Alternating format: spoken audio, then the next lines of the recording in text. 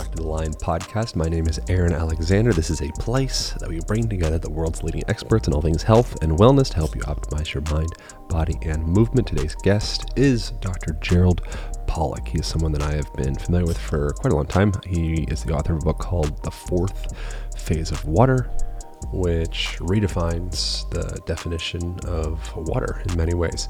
We think of water as coming in three different forms: solids, liquids, and gases. There is another quite meaningful form that would be somewhat of like a gel form. And that is what we get into, part of what we get into this conversation, this fourth phase of water, and kind of redefining our perception of water, meaning of water, and also tapping into the stored memories within water, which is very interesting. I want you to be forewarned. This conversation starts off, I would say, quite technical. There's a lot of tapping into the physics and chemistry of what the heck this fourth phase of water is, why it's relevant to us. It's referred to as easy water or exclusion zone water. He explains what that is, why it's referred to that, and how it's relevant to our cellular health. And then around 50 to 55 minutes or so, you're welcome to jump forward to that if you want to get out of the really technical weeds. That's where we get into more actionable information.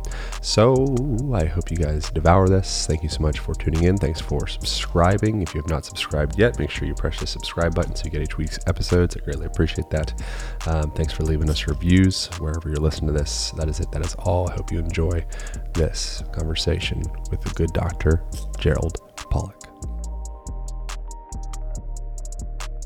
I'd like to start off with some type of question that's like kind of good for YouTube, and this is going to be, you might find it a little bit annoying, but it's okay. So I'm curious, Gerald Pollack, from your perception, does water have memory?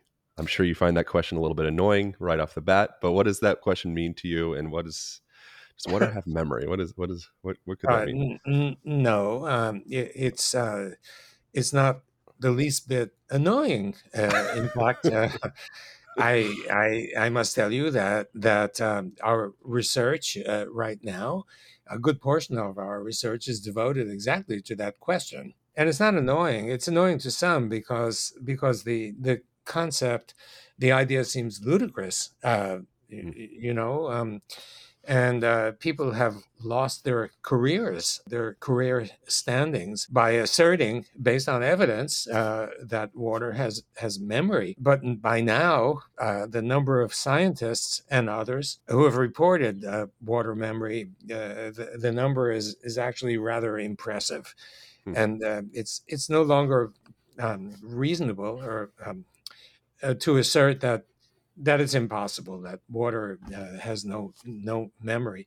You know, it started way back with Jacques Benveniste, a French scientist of some distinction, and he was an immunologist, and he was doing experiments in which he took some antibodies and he exposed cells. The cells were basophils to these antibodies, and when he exposed them to the antibodies, the cells would secrete histamine.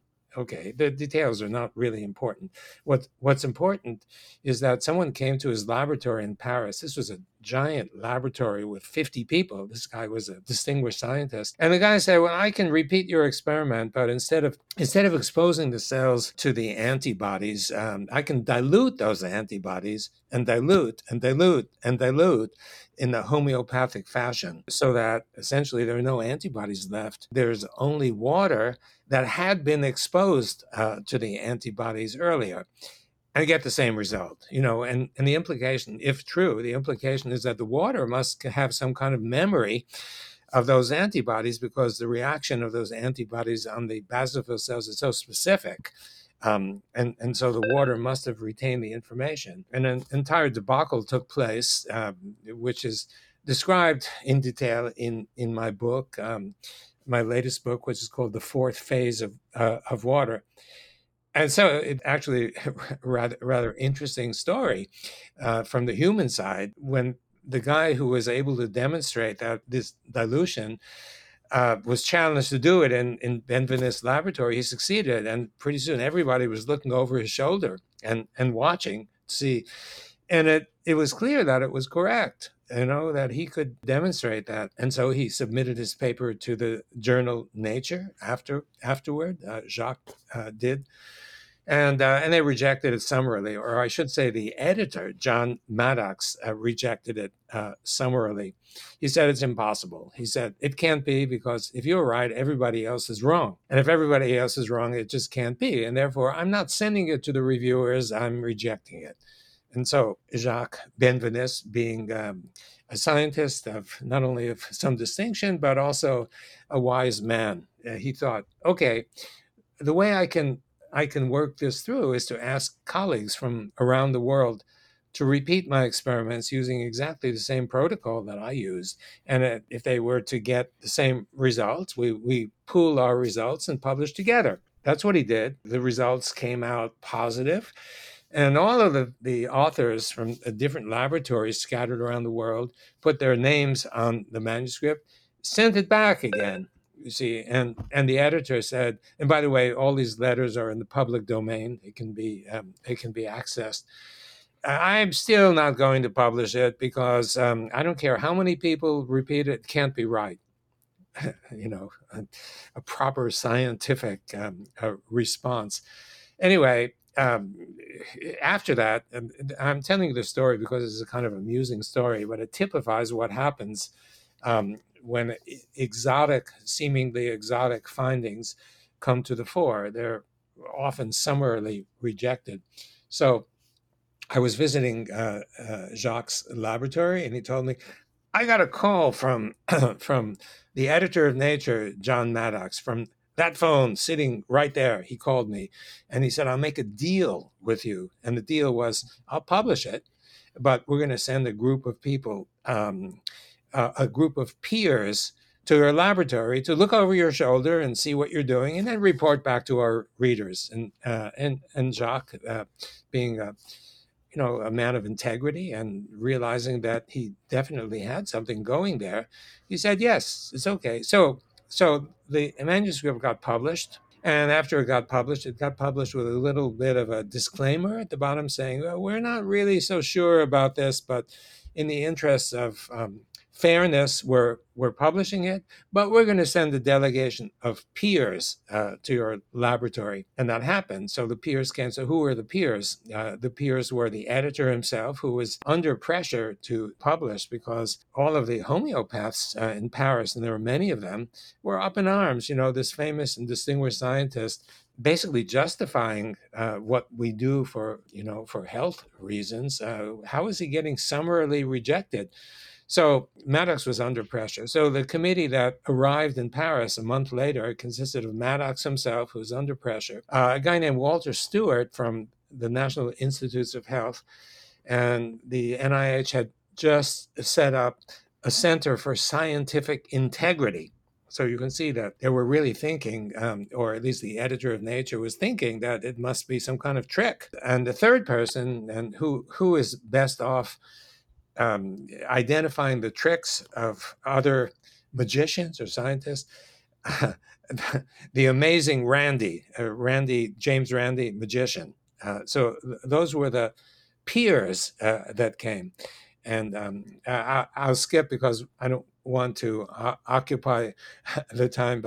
But even though the first 2 days when the technician in the laboratory got positive results, the third day, the experiments were done by the Walter Stewart from NIH, and the results were not positive. And although when they published the paper, they said, this doesn't work every time, but it works enough times to be not only statistically significant, but easily statistically significant. Occasionally it doesn't work. The parenthesis is often it doesn't work when people who do the experiment are disbelieving in it, but that's on the side. So anyway, since they huddled in their hotel and they said, well, when the French do it, it works, and when we do it, it doesn't work. Therefore, it must be a hoax. It must be a trick. Even though the world's so-called greatest magician couldn't figure out what the trick was. So they attributed it to sloppy science or what have you. And that was the end of the career of Jacques Benveniste. From there, it went downhill. He went from a laboratory of 50 people to a laboratory of 0 people, couldn't get funding. And gradually, he became a scientific joke. And the joke was, you're getting gray hair and a little bit bald, and you're having trouble remembering with advanced age. Just drink some of Benveniste's water because it has memory in it, and that will solve your problem. So it Hmm. became a scientific joke. Anyway, that was a long answer to a short question. Do I believe in water memory? Since then, maybe numerous is an exaggeration, many people, including distinguished scientists like Nobel laureate Luc Montagnier, who passed recently, Yeah. regrettably, have produced evidence with different techniques, each one using their own approach, demonstrating that water indeed has memory. And I just will add one more point to this. I mean, the demonstrations are reported not only in scientific papers, but I organize each year the annual conference on the physics, chemistry, and biology of water, and inevitably at each annual conference there are 2 or 3 people who come to the podium to report their experiments on water memory, diverse experiments from various different quarters, all reporting the same thing. And some of these, as I said, are scientists of some distinction. So the number has increased to the point where it's difficult to deny. Hmm. And if you ask me the right questions, I'll explain to you why I think this is actually possible Yeah. in water. But Yeah. I'll reserve that for later. Yeah. Well, that's, I mean, that's, yeah. So that's, the what, which I think is incredibly interesting. And then the how and the why, I'd be very curious your perception on Okay. that. And then I think if you could touch on Luc Montagnier, if that's how you say his name, I think that the research that he conducted around DNA was really interesting.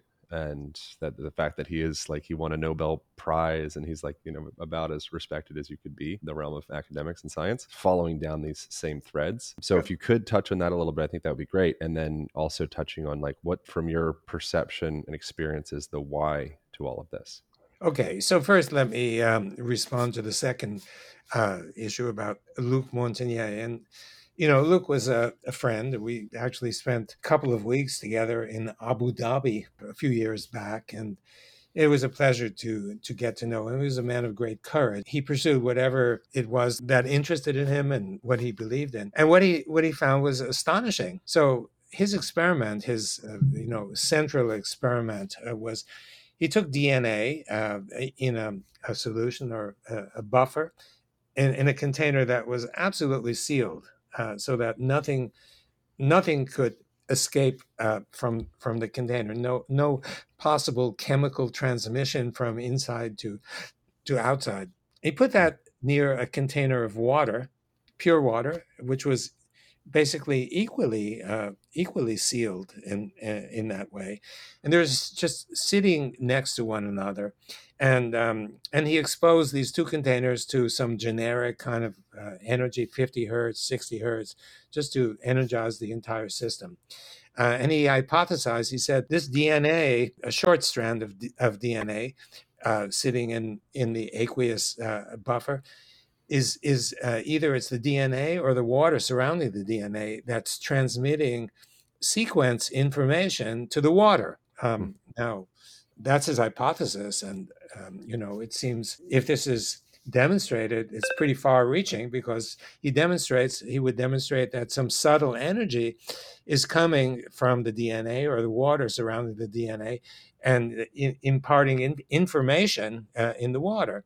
And to test this, he took the water and he used the PCR technique, which people know about now because it's used, in the COVID tests to produce new DNA, right? And he did that, and the sequence of the new DNA was the same as the sequence of the DNA that had been sitting next to the water. He reported that, and of course, it was controversial, and a lot of people thought it was even ludicrous. I mean, how could this be possible? But Can by can now it's been, please. can I ask for just my own internal clarification? So there's one, how do you extract DNA and put it into a solution and contain it within that solution and like isolate it? And is it DNA in both of the containers or buffers as you called it? No, Or am I missing so it? I'm sorry. So the DNA, I don't, I'm not expert in this field. I can't tell you exactly the steps that are taken to put the DNA in a solution. Okay. But I mean, DNA doesn't exist in a vacuum. It exists in basically inside the cell. Inside cells, yeah.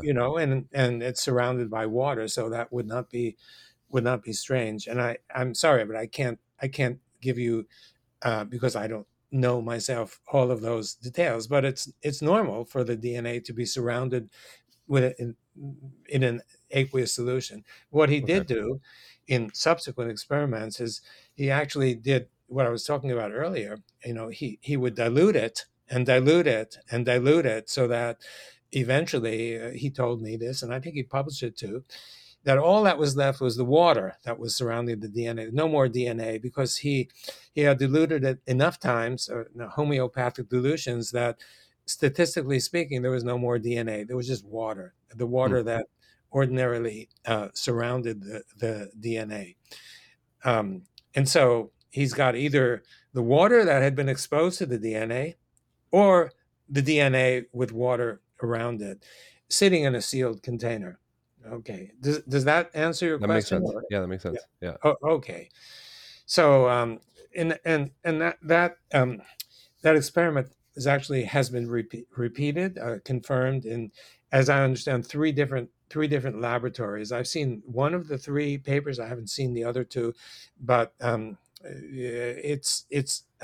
it's widely known now that three different laboratories, two are Italian, one Chinese, have confirmed his result. So, if we accept that confirmation of a result in independent laboratories constitutes evidence that it's real, then it appears to be real. A lot of people are still skeptical because it seems um, so difficult to imagine that this could happen, that there's still a lot of skepticism that's surrounding this.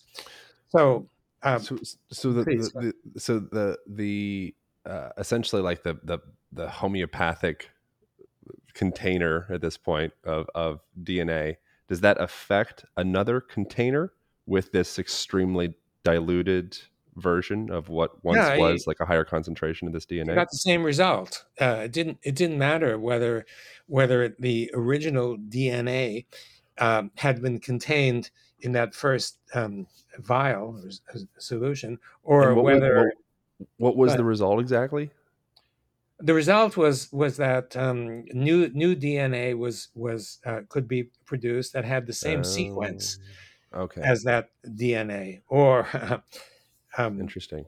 yeah, that was the result. And it's Wow. just so the result basically, if valid, it suggests that there is first of all the existence of water memory, because remember, sitting next to the DNA or sitting next to the highly diluted DNA is just water. And that water was used. And he combined the water with all the chemicals that you need for the PCR reaction, and you'd never expect the result to be new DNA with the same sequence as the DNA that had been sitting next to the water. So, Wow. yeah, I'm sorry I took some shortcuts, but basically it No, no, it's proves okay. proves a couple of things. First of all, that there's some kind of subtle energy that's getting transmitted between, or some kind of energy between the original DNA or the water that had surrounded it and just pure water. That's the first. And the second um, is that there must be memory in the water, Hmm, because without memory, that this water would contain no information. hmm. So so I'm mentioning, or I have mentioned only these two experiments from Jacques Benveniste, which was the late 1980s, and the most modern experiments done by Luc Montagnier, which are contemporary. And over the span of years, there were many other people who demonstrated, were able to demonstrate that indeed um, there is water memory. And Mm. I could go over some of these experiments if you wish, but I think we Yeah, I maybe think it's want to enough. use the time for others. But Yeah. yeah, but the second, may I just respond to the second part of your question? How's this possible? Um, and why is there all this skepticism?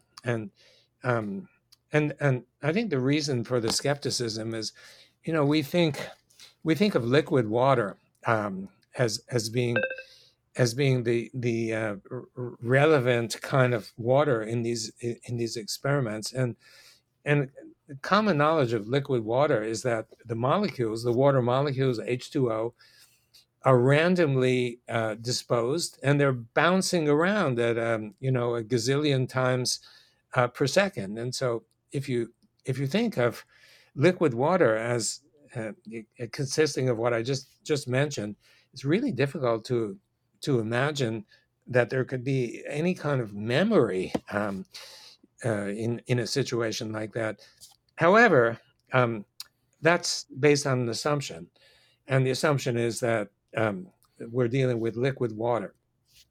What we discovered is a kind of water we call the fourth phase water, or easy water.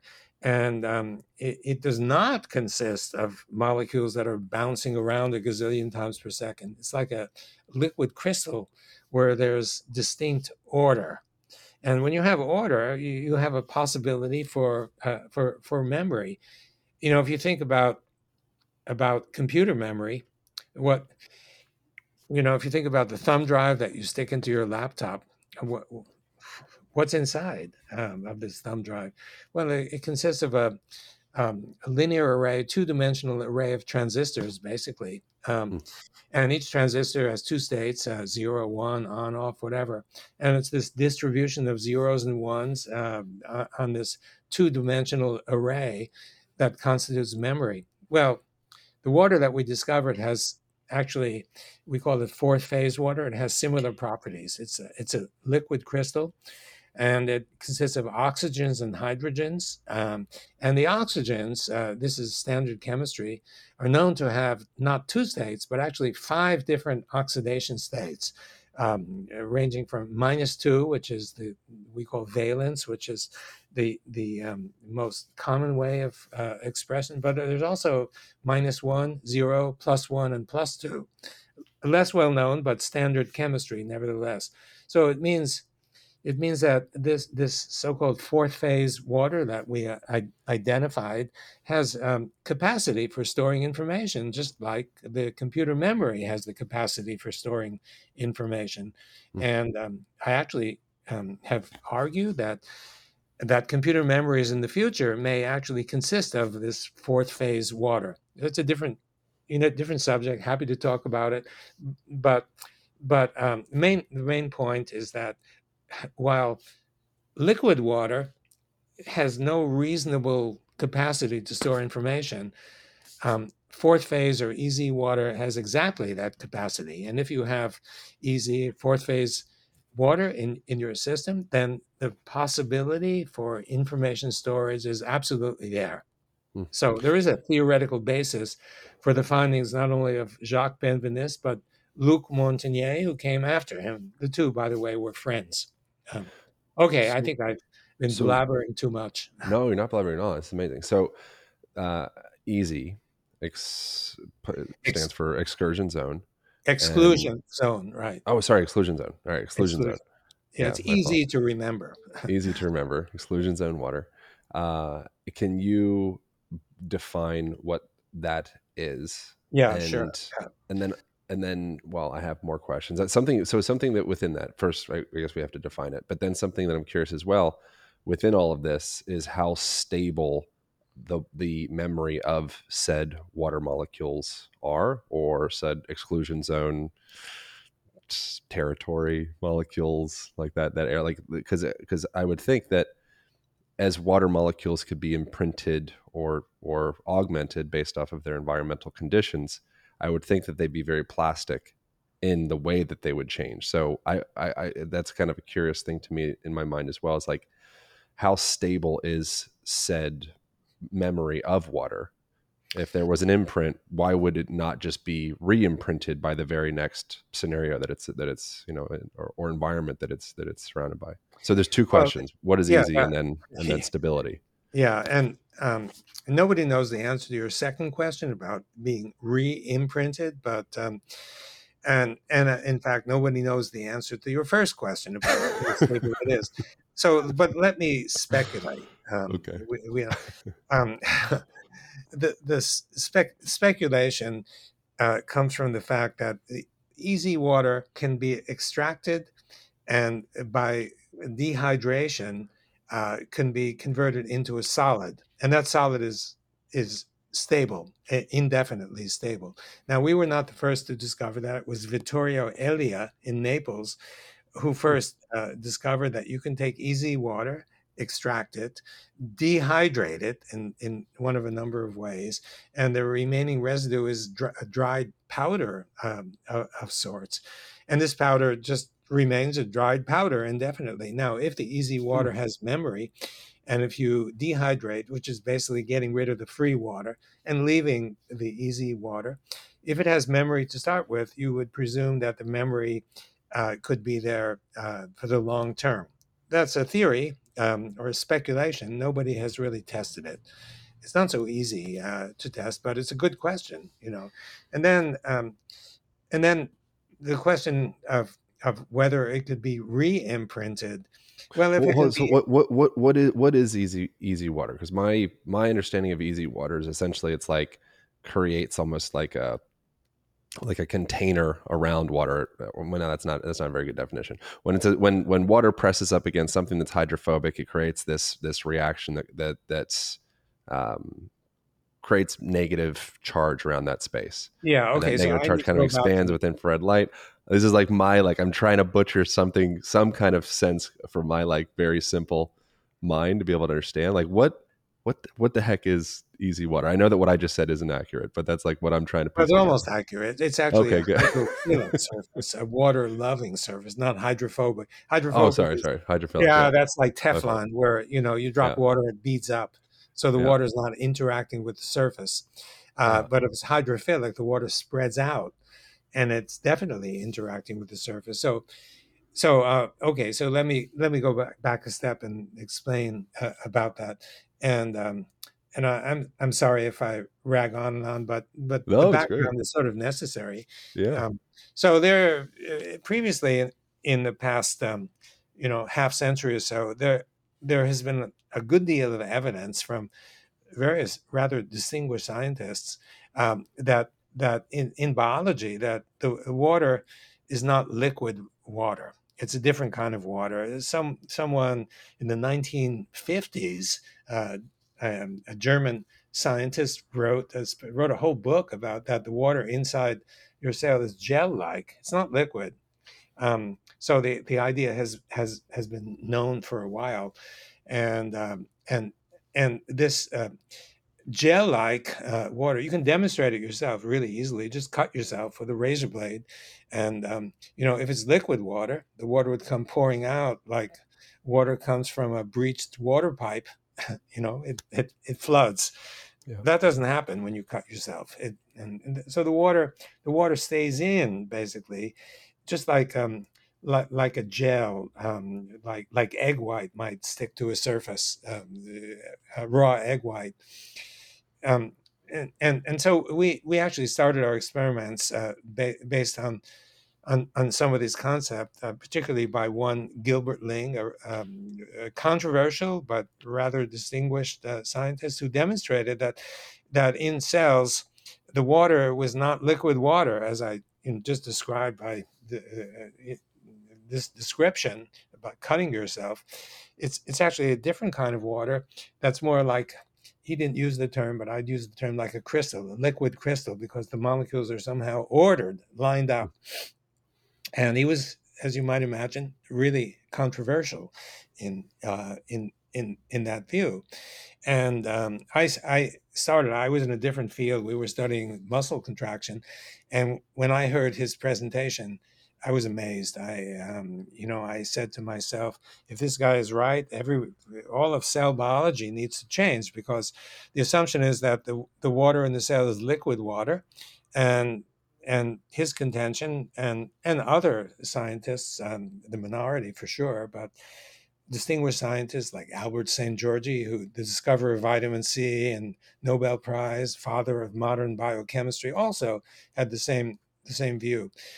So anyway, I was intrigued, and we started our experiments, and we were looking for an experimental setup, that had liquid crystalline, where we could detect liquid crystalline properties. And by hook or by crook, we found it really quickly. So we had some water, and we put some particles in the water, and we immersed a gel. And we looked in the microscope, and we quickly saw that next to the surface of the gel, there was a region that contained no microspheres. The microspheres were pushed out. These little particles, microspheres, what we use, they were pushed out. And we're looking in the microscope, and we were astonished, because this region, where the microspheres were pushed out, which implied a liquid crystalline kind of region, because liquid crystals of all sorts, are pure, and they push out anything else. In order to be pure, they have to get rid of any contaminants or particles or whatever. So that's what we were observing. We knew from Gilbert Ling's observations that there ought to be some liquid crystalline kind of regions, and we identified this region. We did many follow-up studies on this region. The first thing is we called it exclusion zone, EZ, because it excluded these particles. But then we did many studies, physical chemical studies, to show that this region differed from liquid water in any and every way that we could study. It was highly viscous. The structure was ordered, even had negative electrical potential. The region beyond having positive charge, because if you think about it, all of this originates from liquid water, and water molecules are neutral. So you start with neutral molecules. If you have one region, the EZ region, which is negatively charged, you must have another region which is positively charged. And so that was another of the characteristics that we noticed. And eventually, this EZ region, we came to realize that it's not a really apt name for the region, because, yeah, okay, so it excludes, but it's really different in every way in which we could study. And so we decided to call it a different phase of water, and that's how fourth phase got its name. So to summarize, and I apologize again for the long diatribe, but No, it's okay. okay. So there's a region. There's a region that builds next to hydrophilic surfaces, that's ordered, and that has negative charge. Um, and I didn't tell you about the energy that's needed to build this charged ordered region. And we found out that it's actually light, and especially infrared light. You just shine a little infrared light on the existing EZ, and it can grow. We've seen with a very weak infrared light emitting diode, LED, that it could expand by a factor of 10 times even. So it's very sensitive. So the energy that's required for the buildup of this is largely, it's light and at the infrared wavelength. So Mm. those are some of the features and characteristics. And if you allow me, just one more point, Yeah. as I said, this region is negative, and the region beyond is positive. Um, and so if you have negative and positive, it's like a battery. It's a battery that's fed by infrared energy, which is all around us, all the time. And so if you stick two electrodes, one in the negative, one in the positive, if it's battery like, you ought to be able to get current uh, to to run some device. And we've been able to demonstrate by putting electrodes in the negative and in the positive that we could light, for example, an LED. So we have proof of principle about this separation of charge.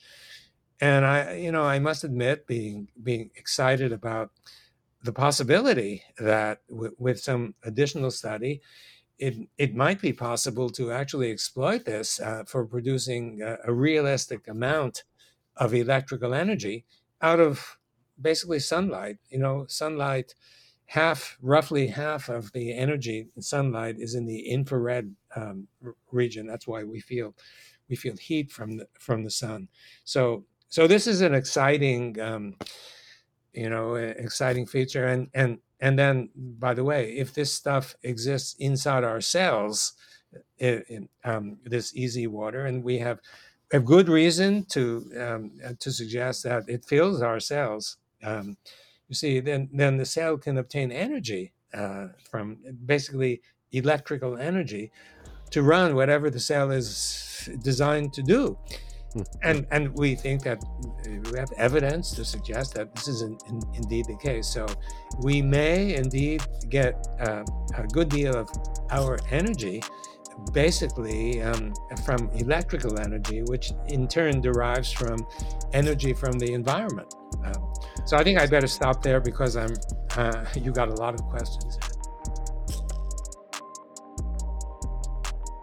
I want to take a moment and share one of my new favorite hat brands. When you discover a new hat brand that actually works, it's like discovering a new t-shirt. It just fits your head well. It makes you feel confident, makes you feel cool, makes you feel all things. That, ladies and gentlemen, is Melon. The reason I like them is they just feel good. The texture of the fabrics, the quality of the brim, the buckle, everything, it just feels best in class. They are lightweight, they are breathable, they are durable, they're also water repellent, they're floatable, and antimicrobial. So if you want to get yourself a new cap, a new hat, that it looks steezy AF, you can jump over to melon.com/align for 20% off. Just utilize the Align code. Get yourself 20% off. Melon spelled MELIN.com/align. If you are not through the moon, is it through the moon? To the moon? Excited about this hat. You don't love this hat, then they have 100% money back guarantee. No questions asked. I highly recommend at least just going through the website. They have such rad style of hats. So I think you guys really dig them. The quality is the best it could be, and you get yourself 20% off. So jump over to melon, MELIN.com/align. Check out the hats, 100% money back guarantee, 20% off. Enjoy. I'd like to take a moment and share two things that I am incredibly passionate about. The first one is supporting regenerative farming and regenerative farming practices. The other one is eating nose to tail, particularly from a regenerative farm. That is why I really, truly love Paleo Valley, and I take their Paleo Valley Organ Complex every single day. It comes from grass-fed and finished liver, heart, and kidney to deliver the most nutrient-dense foods on the planet in a convenient delivery system without having to acquire a taste for organ meats, which some people are good with them, but a lot of people not a big fan, understandably. And they can be quite hard to source as well. It's pretty annoying trying to find them at most grocery stores. Organ Complex is the richest natural source of vitamin A and B12, a great source of other vitamins many Americans are deficient in, like additional B vitamins, iron, niacin, folate, phosphorus, zinc, and selenium. So whether you are a vegan, vegetarian, meat eater, whatever, you are supporting the health and the well-being of the planet by supporting regenerative farms, and you're supporting your own health by eating nose to tail, particularly acquiring some of the specific vitamins and minerals that you'd be getting from an organ complex like this. If you want to get yourself a discount, then jump over to paleovalley.com/align. That's PALEOVALLEY.com/align, and you'll get 15% off. They have a 100% money back guarantee. If you do not love this stuff, it does not make a difference in your energy levels, the quality of your connective tissue, and just the way that you feel, get your money back. No big deal. Jump over to paleovalley.com/line for 15% off. Highly recommend trying their organ complex. Enjoy. Yeah, no, I'd like to understand like how all of this can be relevant to like a layman person like myself. And I think a part of that is like really having a bit more of like in my own mind, like a objective material perspective of like what the relevance of this negatively charged space is, or this like boundary that it seems like water creates when it rubs up against hydrophilic um, materials. Yeah. And it seems to me in my mind it's almost like H2O has the tendency of I don't know, perhaps like craving some type of boundary for itself in a way. And that's like its way to create clouds and its way to create water droplets. And that's like a part of the physics of water is creating some level of boundary to itself. And that becomes that negatively charged boundary space, outside space. And then it gets bound by, and this is again, I have no idea what I'm talking about. I'm just trying to piece this together in my very simple mind. And then there's the positively charged internal portion, and then they bind to each other, and it's kind of like a cytoplasm or like an outside container for the water for it to kind of move around. So it's like a little vehicle, and within that, so this is just me fumbling through trying to put together like a visualization. And then Yeah. what's interesting in my mind is the concept of that boundary space, if that's an appropriate language for it, being negative, and then the internal portion being positive, that then can get conferred into energy, or like a battery, like the idea of like a water droplet, or just a glass of water in a cup. Because of the juxtaposition of the differences in charges, you could run a light bulb just by placing water into a cup, is just, I think, really amazing. And so like, how do we grasp that? And I probably butchered all of that, so please like correct. Uh, And then how do we grasp that? And I guess was any of that relevant, or what everything I say yeah, just yeah. was that But like not sensible? if you've butchered it, then the resulting meat is delicious. Oh, good, great. No, no. Okay, so let me. There's one.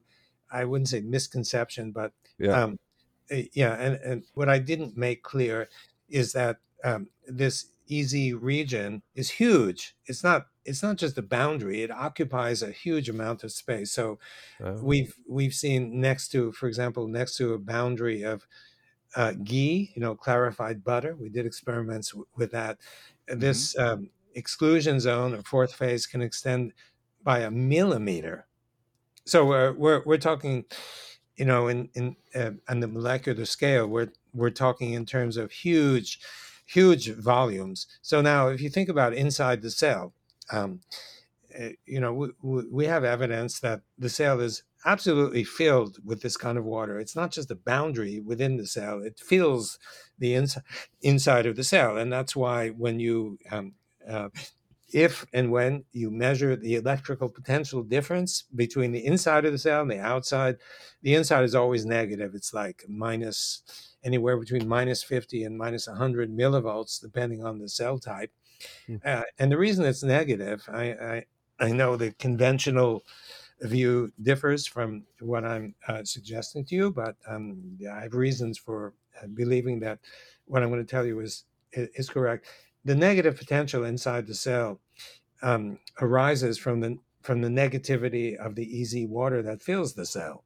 It's very simple.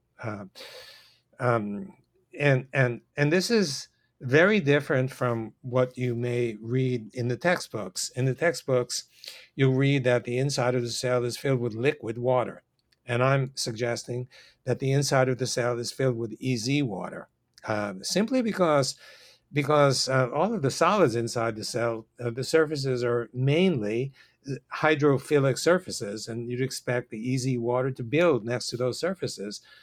Um, and as I said, the buildup can extend almost to a millimeter in size.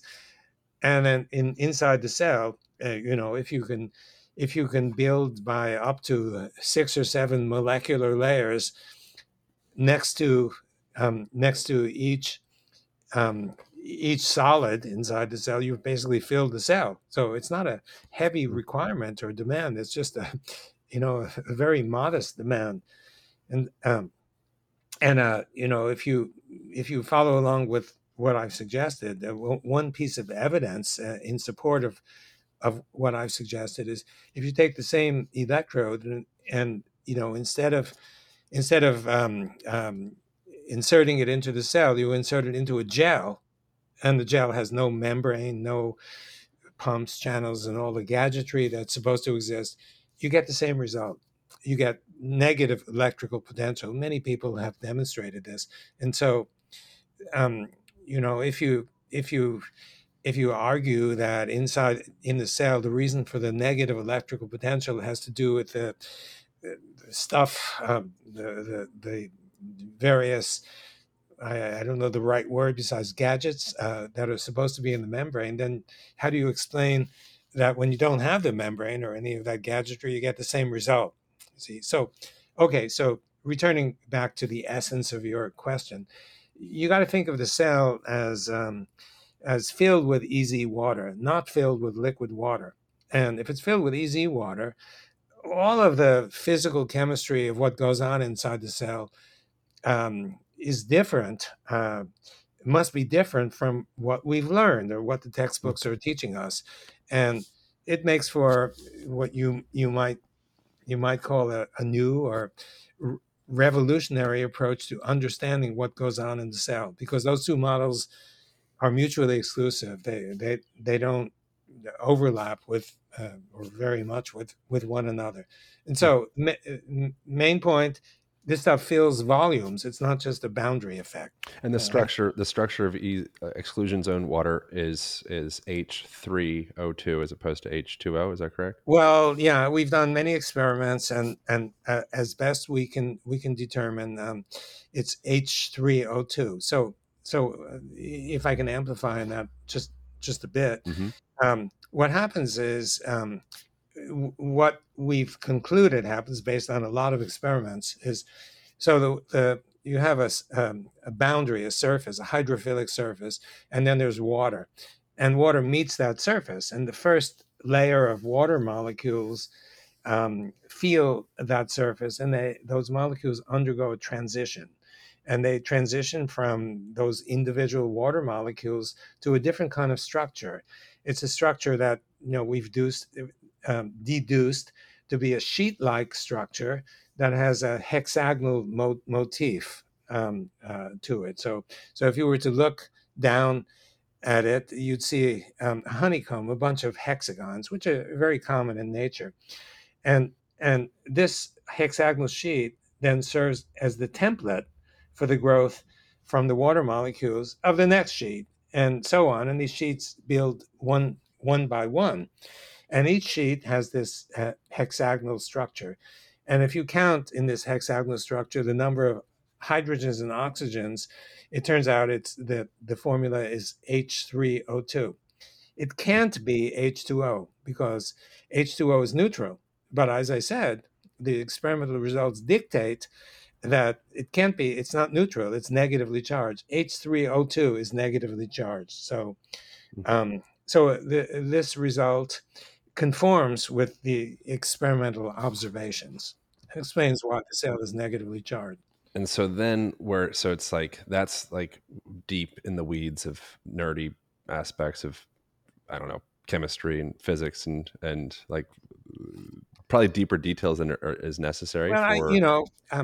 I, I, I might be tempted to agree with you, but I've tried to condense a whole lot into a few minutes, and you know, if this is not an advertisement for my book, but the book, The Fourth Phase of Water, which has become extraordinarily popular and now is in many languages translated, it's step by step. And one of the comments, if you look on Amazon, one of the comments is that anybody can understand it. It's really clear, and so I wouldn't put it in terms of the nerdy people. It's just that it requires the step by step elaboration, and we when I say we, it's my son is the artist who illustrates, and it's just full of cartoons, and people have commented on the reader friendliness of the whole thing, and I think a lot of people come away with a really clear understanding that and fun to read Yep. rather than, shall we say, nerdy. And I apologize if I'm trying to Oh no, condense no, I'm too saying much nerdy in a good material. way. No, I'm Yeah. saying nerdy in a good way, and I have a copy of the Fourth Phase of Water. Well, I think it's fantastic, and I'm saying as far as most, what I'm saying is I'd like to veer into like, okay, how does this become relevant for a person waking up and feeling more energetic and feeling more cognitively clear and being able to get a bigger bench press if they care about that, and have like how does this actually come back into cellular conductivity or lack Well, I'm thereof? happy to. I mean, are you asking me to address that? Because I'm So happy. that's the kind of the direction that so it's like, cool, here's what this excursion zone is, and how a lot of what we've believed around the concepts of water and such and its nature is actually not accurate, which is that in Okay, and of itself is very got it. interesting. Okay, and so and and then the next thing is like, okay, so this comes into like the like we are essentially human batteries, and we are mitochondrial batteries, and we are cellular batteries, and our relationship within these positive and negative charges, and then also in response to things like sunlight and infrared light and things of the sort, creates this amazing orchestra of, I don't know, you call it like, what do you call it, like a transistor of sorts? And it's uh, like is that wrong? I don't actually know what transistor is. I'm just wait, what is a well, transistor? transistors. Yeah, the laptop that you're using is Yeah. filled with integrated circuits, which are basically transistors, or the memory in your computer consists of transistors. They're just Okay. semiconductor gadgets that have become standard in electronics. That's where I'd like to go, is how does us grasping and understanding of this like boundary zone or excursion or sorry, Exclusion. exclusion zone, and having an understanding of the relationship of these positive negative charges, Okay. how does that come into us as individuals in real time, being more high functioning batteries in our Okay. lives? Well, let me explain. I mean, your question touches on a number of areas, not just one. But okay, so let's take a typical cell in your body, uh, muscle cells. Okay, Mm-hmm. because you've got a lot of muscles, particularly you look pretty buff, and I Thank you, think sir. you're full I'm a of. I'm a reflection. Okay, you got it. How? Okay, so your muscle cells. Your muscle cells are sometimes in the relaxed state; they're not contracting, and they're sometimes in the active state. They're contracting, and then they go back to the relaxed state. They go back and forth. If you go into the exercise room and want to lift some barbells, um, your muscles are activated. So what's going on? So what we've deduced is the following: in the relaxed state, your proteins inside your cell, which are the sort of action molecules that are responsible for the muscle doing what it does, but it's not just the proteins; it's the water that's surrounding the proteins. And in the relaxed state, the water is EZ water, fourth phase water, ordered, structured water. When the cell moves into action, when it wants to contract, it's not just the proteins that undergo some kind of physical change to bring about the contraction. It's the water too. So the water, along with the proteins, the water changes from ordered easy water to ordinary liquid water. And while it's in that state, lots of things can move around and do whatever. And the transition of protein and water together is known as a phase transition. That's what happens at the onset of contraction. Your muscle contracts, and then after the contraction is over, it has to return to the so-called relaxed state. And in that relaxed state, the water it then transitions, the water and proteins together transition to a different, back to the original state. The water becomes ordered, easy water, and the proteins go from the contracted state to an extended state, and you're back the original condition. So the activity of your muscle cell or any cell involves the protein and the water transitioning first from the ordered state to the disordered liquid water state, and then back again. Okay, so in order to undergo that transition, your cell needs to. The initial condition is there's got to be a lot of easy water in your cell, fourth phase water, and if you don't have enough, then this transition back and forth is not going to work. You need a full your cell needs to be full of easy water. And if your cells are not, then they're dysfunctional. And if they're seriously devoid of this kind of water, then they're pathological. Like, for example, cancer cells, seriously pathological. If you measure the electrical potential inside the cell, it's not the usual 50 to 100 millivolts, it's 10 or 15 millivolts negative. And so the interpretation for that is there's not really a whole lot of easy water in the cell, and the cell can operate in its usual way. It's not only dysfunctional, but it's pathological. And Could so, you replace easy water and say negative charge or negative? It was is negative ions. Is that a correct way to communicate with this, or is it not ions? Is that a separate thing? well, we don't think of that as negative ions because it's not an ion that's freely movable. It's EZ water, which is a collection of negatively charged H3O2 Okay. sheets. That's what we. But I mean, the main point is that you need a sufficient supply of that in order to function properly, because to function properly, your cell, muscle cell, nerve cell, whatever kind of cell, needs to undergo this transition and then back again. And if the initial condition is not appropriate, it can't do what it's supposed to do. Hmm. So, for example, in the case of your muscle, if you play two matches of tennis, you may get a cramp in your leg. Your muscle is contracted. It stays contracted for a while because it can't return to that initial state. It doesn't have the energy. That's where the energy comes in to bring it back to this initial state where you have easy and extended proteins. Hmm. Now I'm getting to the major point. So the point is, what you need to do to remain healthy is to make sure that your cells are filled with easy water. You might, in more friendly terms, you might say your cells need to be hydrated, because this is hydration, and everybody knows that you need to be well hydrated. But in terms of hydration, in terms of what exists inside the cell, hydration means you got a lot of easy water. The cell is filled with easy water. You got a lot of negativity, negative charge inside the cell. It's up to minus 60, 70, 80 millivolts, which indicates a full complement of easy water. And then your cell can function properly. So, Hmm.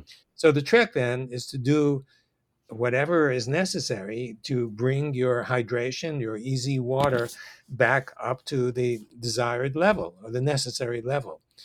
And if you want to hear, I can mention a half dozen different expedients that not only you but your listeners and such can do to help maintain their health, and they're not complicated. Yeah. So when you say water, what we would perceive as water essentially is a combination of an interior body referred that's the composition would be H2O with an exterior like membrane of sorts that would be H3O. and the combination of that together we call water, and that is this potential of energy and this conflation or I don't know, boundary event of a negatively charged boundary area or outside area with a positively charged internal area. And your health and well-being, in order for you to have health and well-being, you need to have an adequate balance of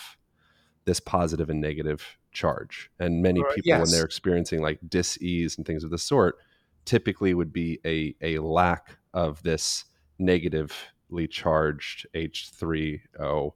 O2, right? H3O2, right? O2. Is that, Right. I'm just I'm like not a very intelligent person. And so I'm like trying to be able to like visualize and like hold this idea Well, I appreciate of your what this space modesty, is. which is misplaced, but it's okay. Um, yeah, I mean, yeah. So the essence, and this is what is entirely different from the the common view.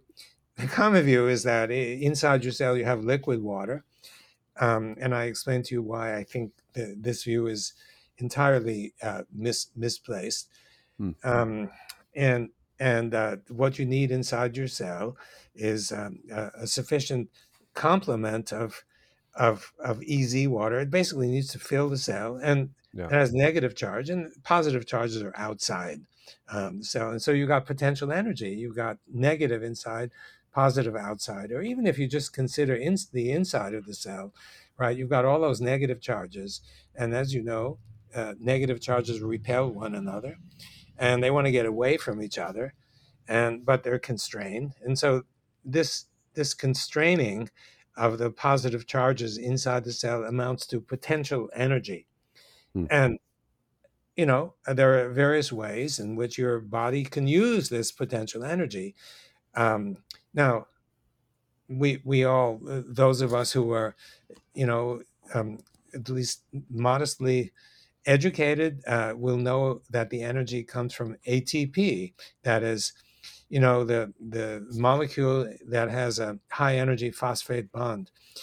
Um, and there actually is some concern whether that's really true or not. And if anybody's interested in the concern, look under gilbertling.org. And Gilbert Ling is the person who at least alerted me to this problem. So it was a bunch of physical chemists 70 or 80 years ago who identified in the molecule ATP, it has a high energy phosphate bond. And and and the assertion was that this high energy bond is used to power everything we do inside our body. 1 year later, another paper was published by another prominent physical chemistry group, and they said, nonsense. They said, you guys last year made a simple arithmetic error, which they identified, suggesting there's no such thing as a high energy bond. Now, Hmm. which group is right? The original group or the group challenging it is not clear because nobody has ever followed up on that. So Hmm. I'm raising this because there is some possibility that the idea that we get energy from the high energy phosphate bond could be erroneous. Not Hmm. so clear, but maybe. Hmm. So we don't know the answer to that question because apparently nobody's followed up on this issue, Hmm. and it's desperately needed follow up. So what we're presenting here is either an alternative view of where our energy comes from or a complementary view. It could be, for example, that some of the energy comes from the chemical energy of the high energy phosphate bond. Um, and some of the energy comes from the electrical energy that I've been talking about. Yeah. And we simply don't know how much of each is relevant. We simply don't know. This is a subject that is compellingly interesting for somebody to delve into and figure out what's correct. Yeah. I should say, at one extreme, it's possible that all of our energy actually comes from electrical energy. That's just a speculation. We don't know if that's right, but it's certainly possible. Yeah. A lot of things are run on electrical energy, and there are lots of examples inside our body of electrical energy that gets used. Nerve conduction, everybody agrees, has something to do with brain function, has to do with it, et cetera, et cetera. So it's possible that in terms of energy, that we may get a lot more energy from electrical sources than we commonly believe. Yeah. And so then how in an actionable way do people come in and start to what kind of practices can we engage with to make ourselves more effective conductors and batteries and have our cells be able to circulate Okay. and respirate and process Yeah, and batteries. fold and do How do all of the we? things that they're supposed to Yeah. do? Okay. So there are, a half dozen that I could say. The first and the most obvious one is drink more water, because when you drink water, some of it gets converted to EZ water, and other gets peed out. Um, all the water that you drink doesn't convert to EZ, but it certainly helps. You relieve your thirst and by drinking, and your cells get hydrated. So that's the first. The second is you can accelerate this process by going into your vegetable garden in the back, pulling some freshly grown vegetable leaves, squeezing the hell out of them, so that the juice from these leaves, you collect the juice. And what is this juice? Well, the juice is what's inside the plant cells, and inside these freshly grown plant cells is lots of easy water. So if you go through this process, you squeeze, and from the squeezing you get the juice. You add something to make it more palatable. You drink it, and you're drinking a lot of easy water, and so you're bypassing the need for your body to convert ordinary liquid water to easy water.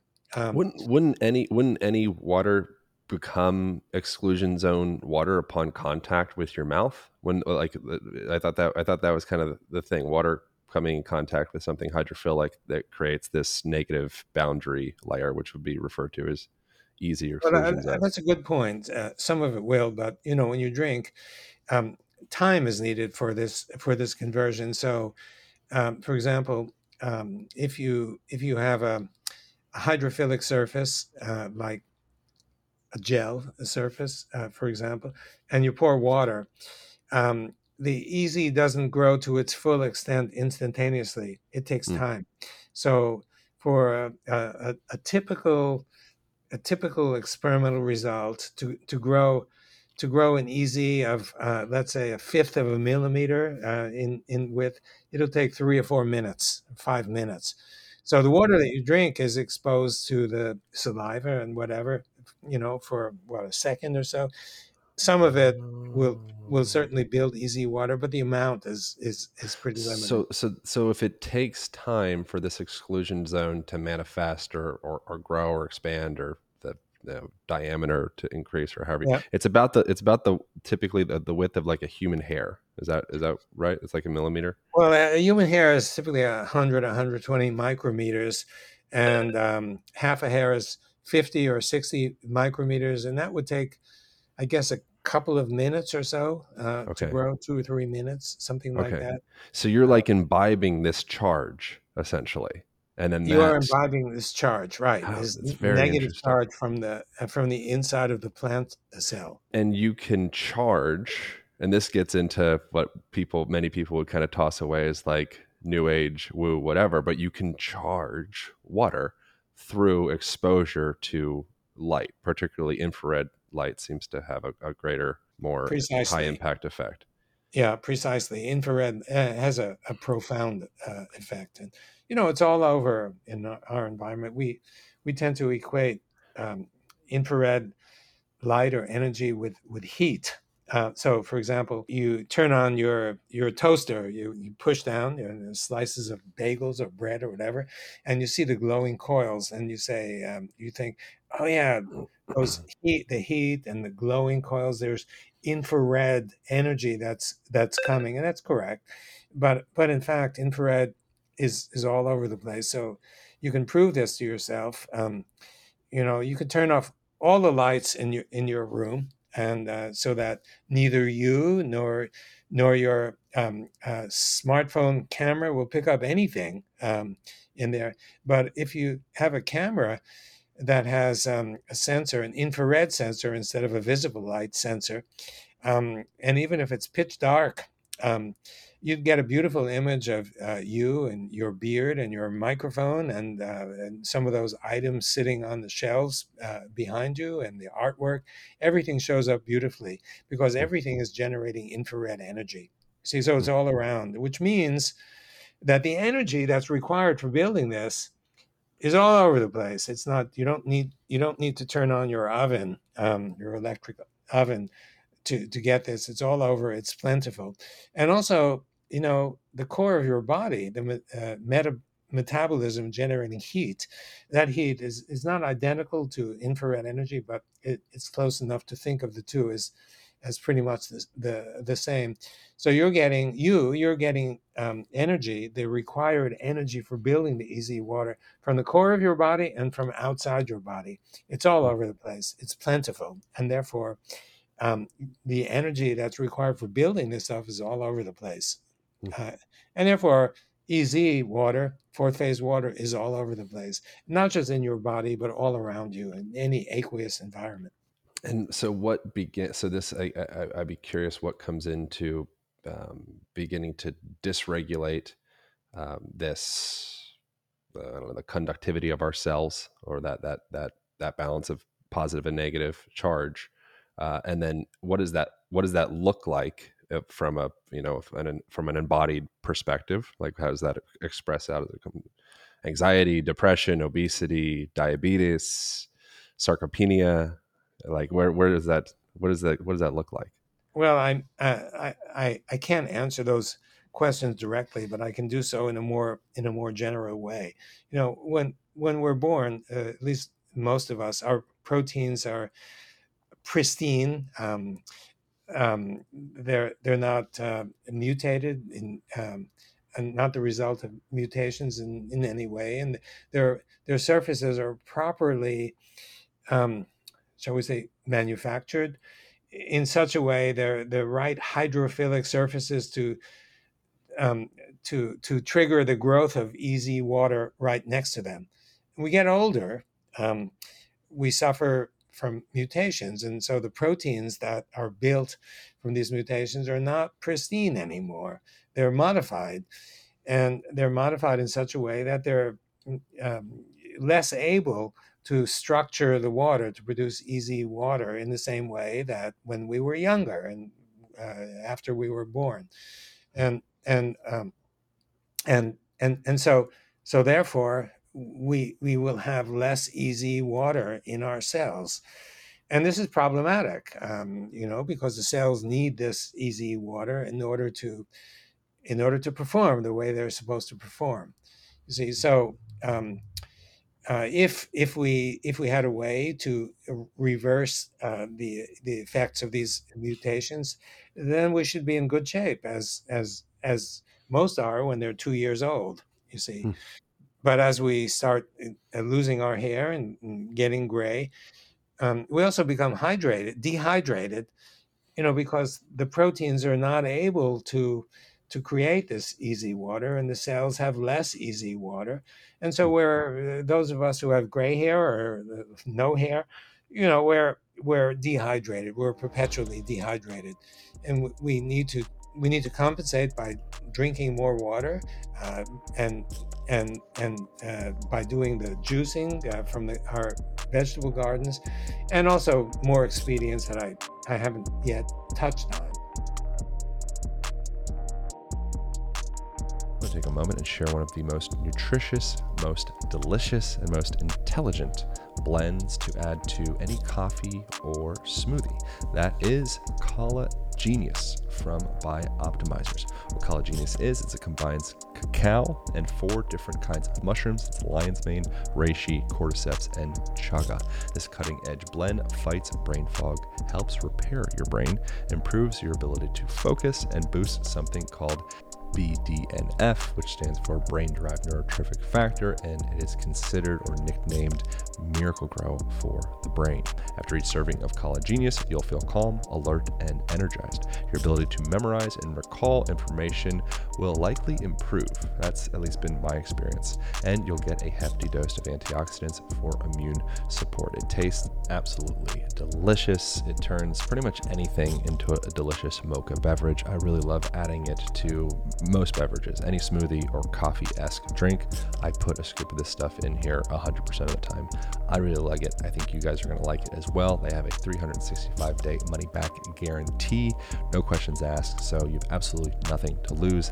I highly recommend trying this stuff. You can get yourself 10% off as well by going to nootopia.com/AlignGenius. That's spelled nootopia.com/AlignGenius, AlignGenius. The code is Align10 at checkout, and you will save yourself 10% off, get free shipping, and per mention, 100% money back guarantee if you do not absolutely love this stuff. So jump over to nootopia.com/AlignGenius for a discount. I'd like to take a moment and talk about amino acids. On episode 383, I talked about essential amino acids like Kion aminos being one of the best hacks for muscle growth. If you really want to understand just how vital amino acids are for building muscle, think about your body and what it's made of. You probably know that it's mostly water. What you probably don't know is that everything else, all of your solid mass, is 50% amino acids. This is why Kion Aminos is a fundamental supplement for fitness. I drink aminos every dang day for energy, muscle, and recovery.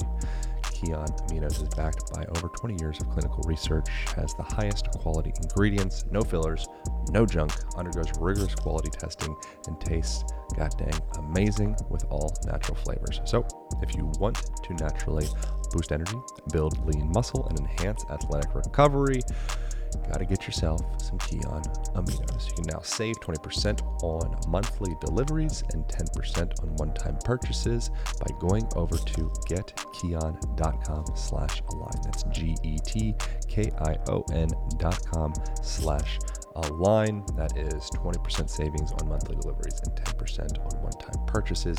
Getkion.com/align.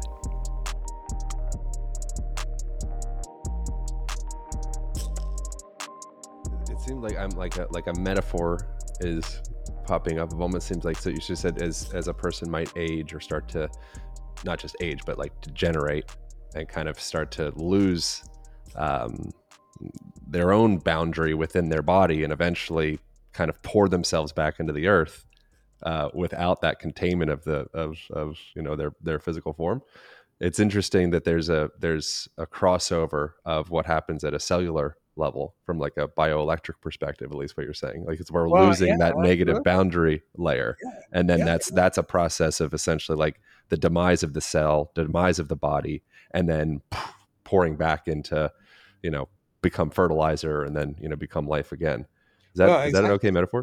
Yeah. I think that's well put. And it's a gradual process, as you get older, your function diminishes, you have less energy, and it's a process. And I think a central feature of that process has to do with the water. The water is so important for everything in our lives. And if you going back to the textbooks, if you look at the textbook and read what it has to say, the water doesn't do a whole lot, even though we're 2/3 water, right? And that's by volume. If you do a molecular count, it takes a lot of those small water molecules to fill effectively to fill that 2/3 volume. And so if you do a molecular count, it turns out that more than 99% of your molecules, you line up all the molecules inside a typical cell, more than 99% would be water molecules. But the textbooks implicitly assert that those 99% of your molecules don't do a whole lot. They simply bathe the more important molecules of life.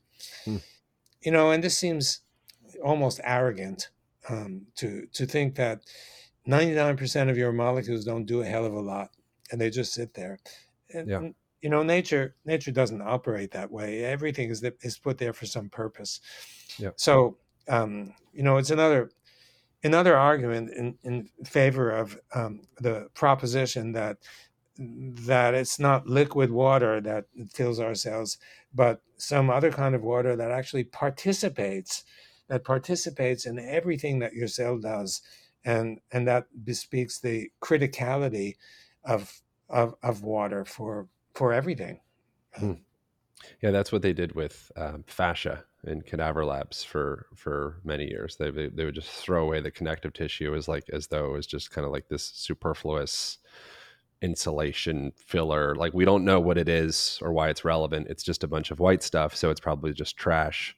Let's Yeah, get to the stuff that matters in the muscle bellies. Like now we have a system because you're imposing what you would like it to be as opposed to allowing what it actually is. And that's, I absolutely. think, Yeah. oftentimes what happens within the realm of science, or or just a realm of a relationship. You impose your belief upon another person, then you start to you find that reality, but when in fact there's many realities, and water is like one of the probably the greatest um, you know metaphors, but also literal expressions of that possibility. Well put.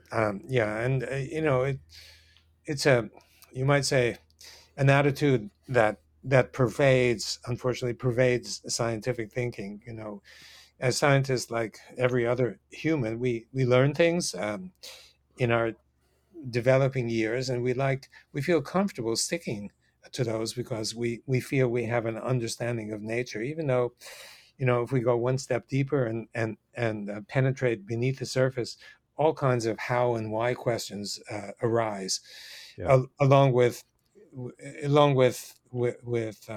examples that don't fit the hypothesis. Yet we're human, and we have a tendency to stick with what we know and think we understand as Yeah. fact.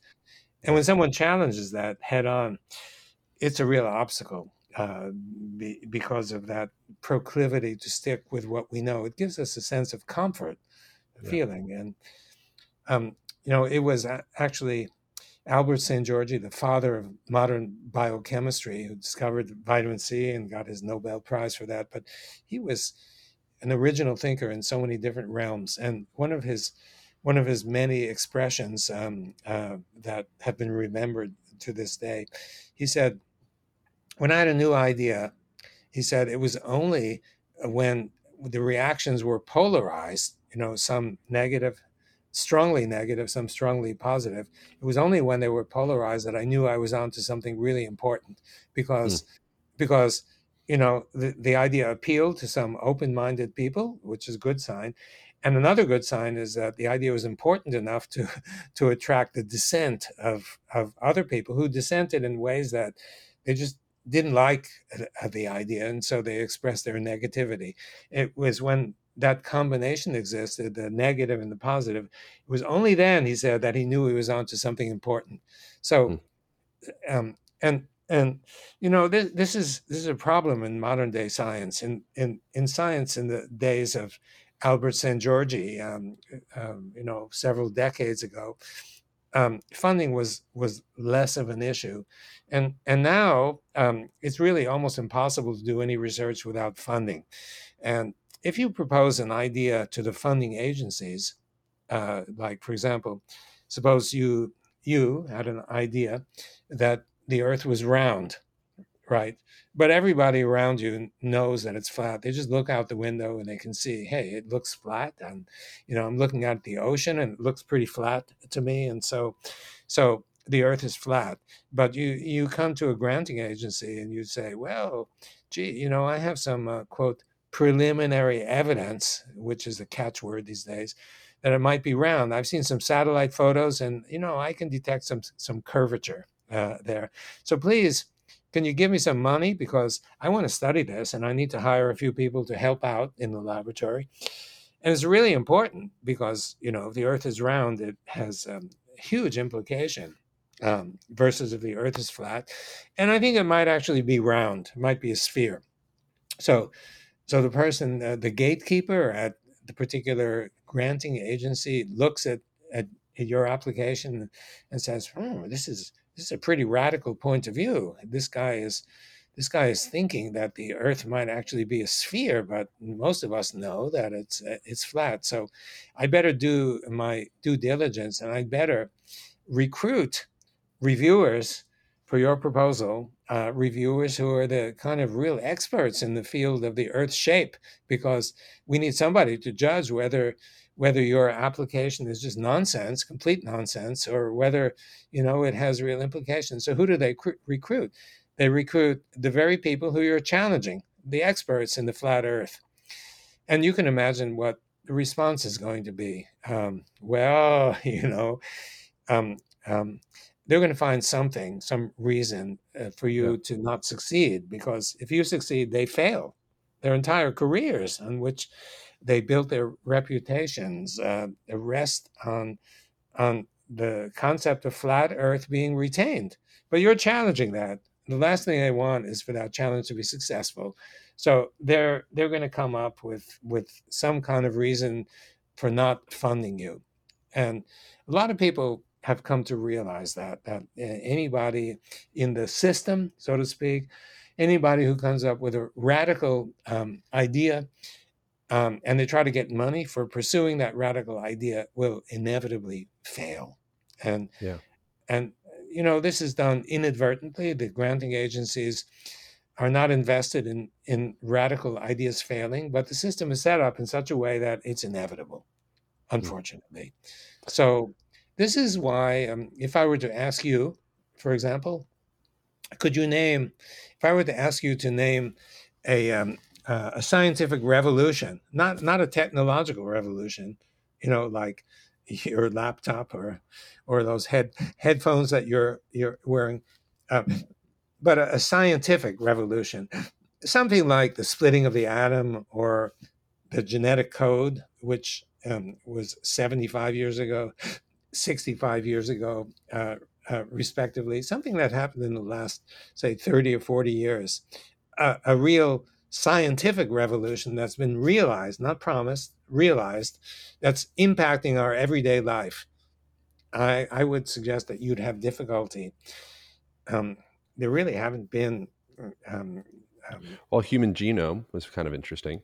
yeah, but that was 65 years ago.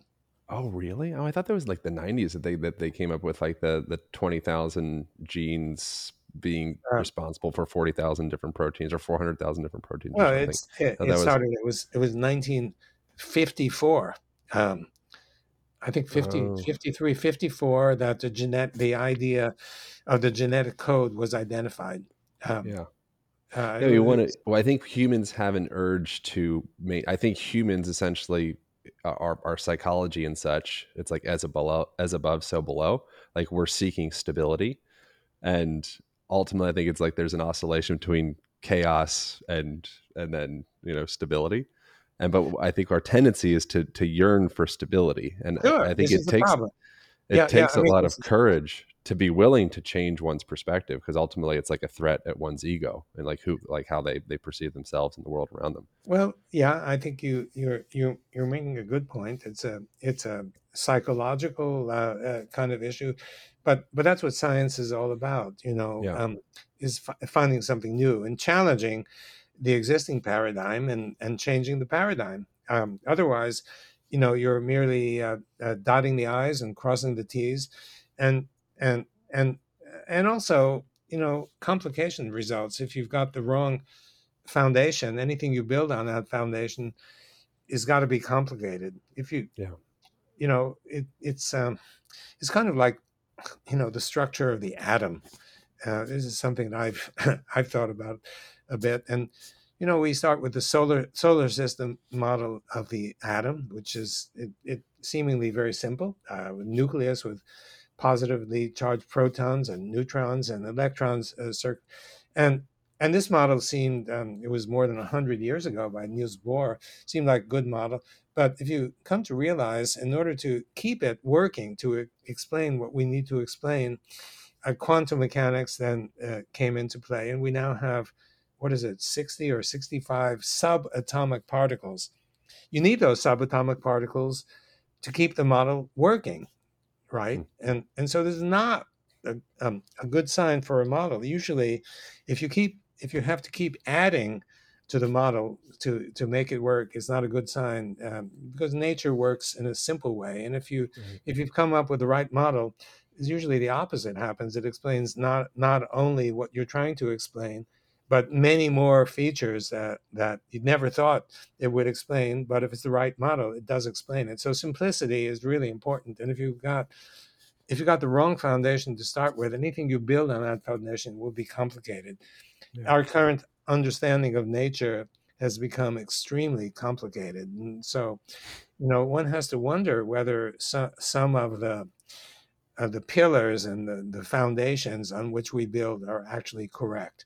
And Yeah. and unfortunately, the granting agencies are are not conceived in a way to promote these challenges to existing paradigms. And so scientists who try to do that run into obstacles. And I got to admit that these are facing us as well. We've been fortunate to have had private donor who came upon our findings, loved them, believed in them, and had offered to support our laboratory for the long run. So we didn't have to apply to the granting agencies, and that was just wonderful. However, he regrettably ran into some financial difficulty and had to withdraw, which put us in a very difficult situation, because getting money from the granting agencies is a real challenge.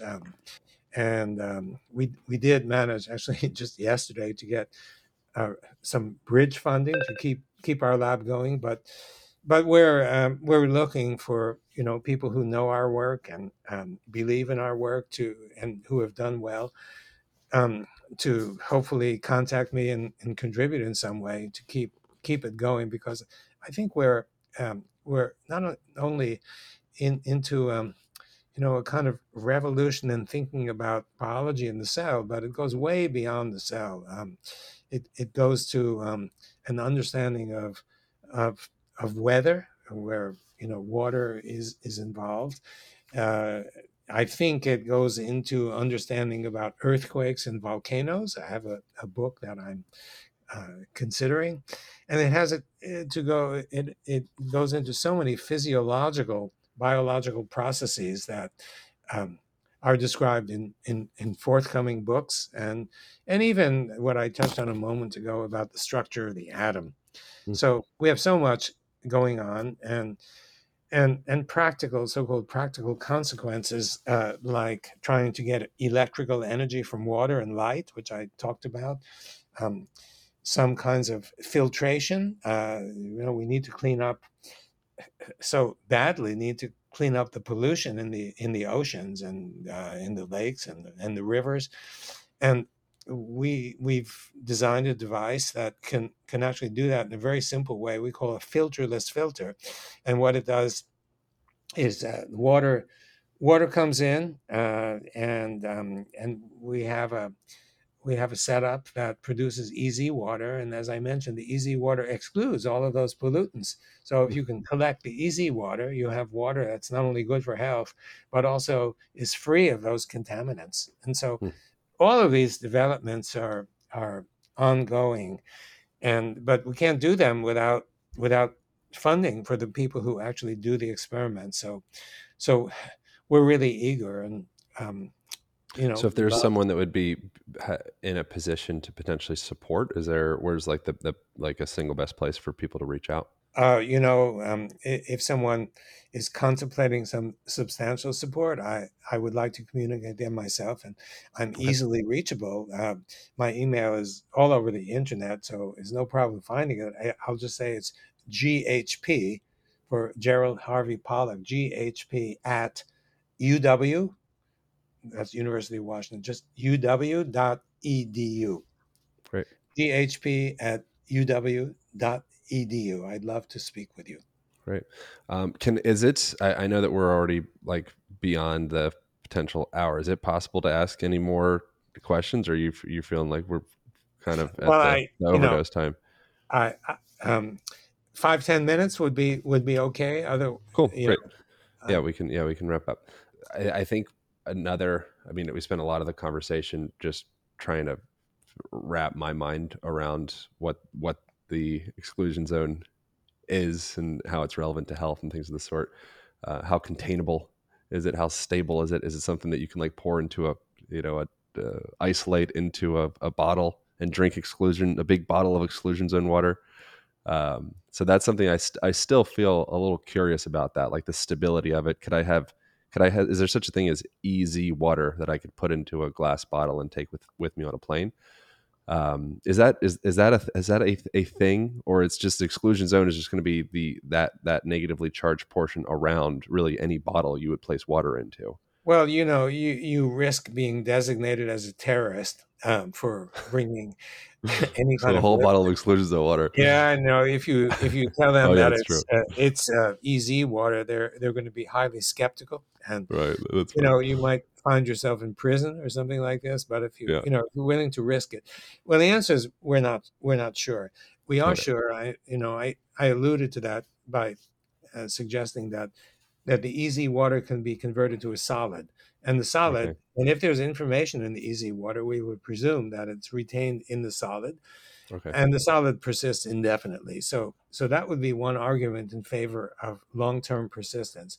And you Yeah. could actually take that powdered easy water at room temperature, and put it into a glass of water, and it will contain easy. And we know that that's the case. What we haven't um, checked is the longevity of it. This needs to be done. It's pretty urgent because we don't know the answer. So we don't know how long this easy water will persist, and we don't know whether the information that's contained in the water will persist. These are studies of the future, studies that we hope to do. There is some indication that it will persist, and that indication is this.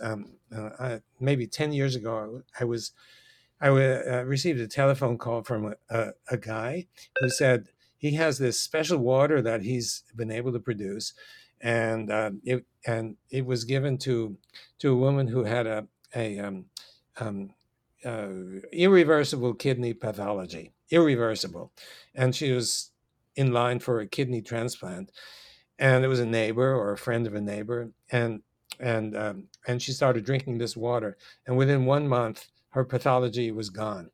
Hmm. um, and Wow. I was really impressed by this, and I invited him to our annual water conference, where by that time he had had a handful of patients who had the same result. And I asked him for hospital records, and he produced them, and so it seemed real. And I said, why don't you send us some of this water? And at that time, we were eager to test various waters. We're not anymore because so many people ask us that, and we don't have the capacity to test different waters, especially commercial waters. We simply don't have the capacity. But at any rate, he sent us some. It sat on my desk for 3 months before we got a chance to test it, and after 3 months, it had a substantial component of easy water in it. Hmm. So we don't know how much easy water there was to begin with, but we know that after 3 months, easy water existed Okay. um, in it, and so it means that at least that. According to our indication, it doesn't disappear instantly. How long it may persist is not clear. It needs to be studied, and we do want to study that in the future. And coming back to like the fundamentals of being a, I don't know, effective bioelectric being, coming back to like spending time on Earth is seems to be meaningful, and that's like the Earth is like a repository of negatively charged ions from if Well, that's yeah. appropriate language to use. And so when we're touching our feet and hands, etc., down to the ground, that's not just a new age kind of like hippie thing. That's actually a legitimate scientific fact that is supportive to the health of your cells. Is Well, that I think correct? it is. First of all, there's ample evidence that it's good for health in so many ways to connect yourself to the earth. But and the earth is indeed negative. I was skeptical. I was originally trained in electrical engineering, and Hmm. no professor ever told me that when you take the plug and plug it into the receptacle, that third prong is connecting anything but pure neutrality. And so Mm, I was shocked, so to speak, to learn that the Earth was negatively charged. But the evidence is ample. It's just that we're not in the U.S. We're not taught that. In Russia, I was told that every middle school student knows that the Earth is negatively charged. So it is negatively charged, and so if you connect yourself to that negative charge, what happens? Well, if you're connecting yourself electrically, that negative charge can penetrate into your body. And we found experimentally that if you stick two electrodes in water, and if you look near the negatively charged electrode, you got electrons coming through and entering into the water. We found that that region builds easy water. You don't need the hydrophilic surface. The mere entry of negative charge into the water converts the ordinary water into easy water. So the same principle holds. If you walk barefoot on the beach near the water, where there's enough hydration of the sand to increase the conductivity, you'll get electrons that penetrate and find their way to the regions that are insufficiently negative, that don't have enough easy water. It should build easy water. So mm, and if you need easy water, which I argue that you do, it should improve whatever is whether it's a headache that's bothering you in your brain, or a muscle that's aching you, or whatever. It should be You should improve that by yeah. walking on the beach, or immersing yourself in a mud bath, as the Japanese do, um, et cetera, et cetera. So yeah, I think that's what's going on. There are And many other theories, biophysical theories, that may have merit about why earthing or grounding yourself is a positive expedient. But I think that this one applies. yeah, Sometimes I worry that I'm maybe like a guy with a hammer. As his only tool, everything looks like a nail. right. But Yeah. there you go. Yeah. So all right. That- The one thing that I just think is incredibly interesting, and I just like to include in the conversation, is how the bioelectric conversation around the circulation of fluids in our own body, and then also the circulation of fluids within plants. And so I think that that's another potential, like, I think there's a lot of missing links in that conversation of like how blood really moves around our body and lymphatic fluid, and just how there's the circulation of all that those vital fluids through our tubes. And one of the things that I've heard, I don't think that you conducted this experiment, but something that I've seen that you share about in one of your TED Talks particularly, was placing a tube underwater, and then because there's that exclusion zone around the perimeter of the tube, that negative charge, just the tube existing in there actually creates a current of water being pulled through that space, which I think that's just so interesting, and it kind of blows my mind of perception of what circulation even is Well, that yeah, I mean, it was our experiment. We published several papers on that, and we've recently done experiments on the intact cardiovascular system to show that that same principle applies in our vessels, our blood vessels. oh, And it's not only in isolated tubes, and but what we have been able to conclude from these studies, the more recent studies in the cardiovascular system, that it's not just the heart that is pumping, or that is pushing the blood through the vessels, but it's also the vessels themselves that contribute. hmm, And we don't know at this point. The experiments that we've done don't enable us to draw a conclusion about how much of the blood is pumped by each of those. So we don't know. For example, it could be that the heart is doing 50% of the work and the vessels are doing the other 50%. It could be the heart is doing 99% and the vessels 1%. Or it could be that the vessels are doing 99% and the heart 1%. We haven't been able to determine that, but we have been able to determine that it's not just the heart, but it's also the blood vessels themselves that are pumping the blood. And Wow. the paper has been uploaded in the public domain, and we're trying to get it published. We've been rejected by several journals, rejected even before review, because it sounds to the editors to be too astonishing to be possible. Kind of a bit like the water memory, because everybody's known, Yeah. Since just after William Harvey discovered the circulation, that the heart is doing the pumping, and this is taken for granted. And the concept that there could be two mechanisms that are complementary is beyond the imagination of most people. So Yeah. And also the same in trees. You think of a 300-foot redwood tree, and the water comes from the ground, from the roots. It's absorbed by the roots, and it has to get all the way up to the top, 300 feet, right, 100 meters roughly, to the leaves, where photosynthesis takes place. And if you think about a pipe, and the pipes are in these plants, they're called xylem vessels. If you think of a pipe that's 300 feet tall and filled with water, that the water, there's not much tendency for the water to rise, and instead the pressure that you feel at the bottom is enormous, right? 300 feet of water. So the question is, how on earth does the water get from the bottom to the top? And I think this mechanism that you have just identified, that the sort of we call spontaneous flow of water, is exactly the mechanism that the plant uses to pump, if you will, the water from the bottom up to the top. Thank you so much, man. I appreciate it. I realized we went over time. Well, that's fine. Okay, thank cool. you. I really appreciate yeah, of your course. questions and such. Is there a best place for people to go to learn more about your work? Obviously, I think your the fourth phase of water is the only one that I've actually read myself. But I think that everything that you provide is just so important.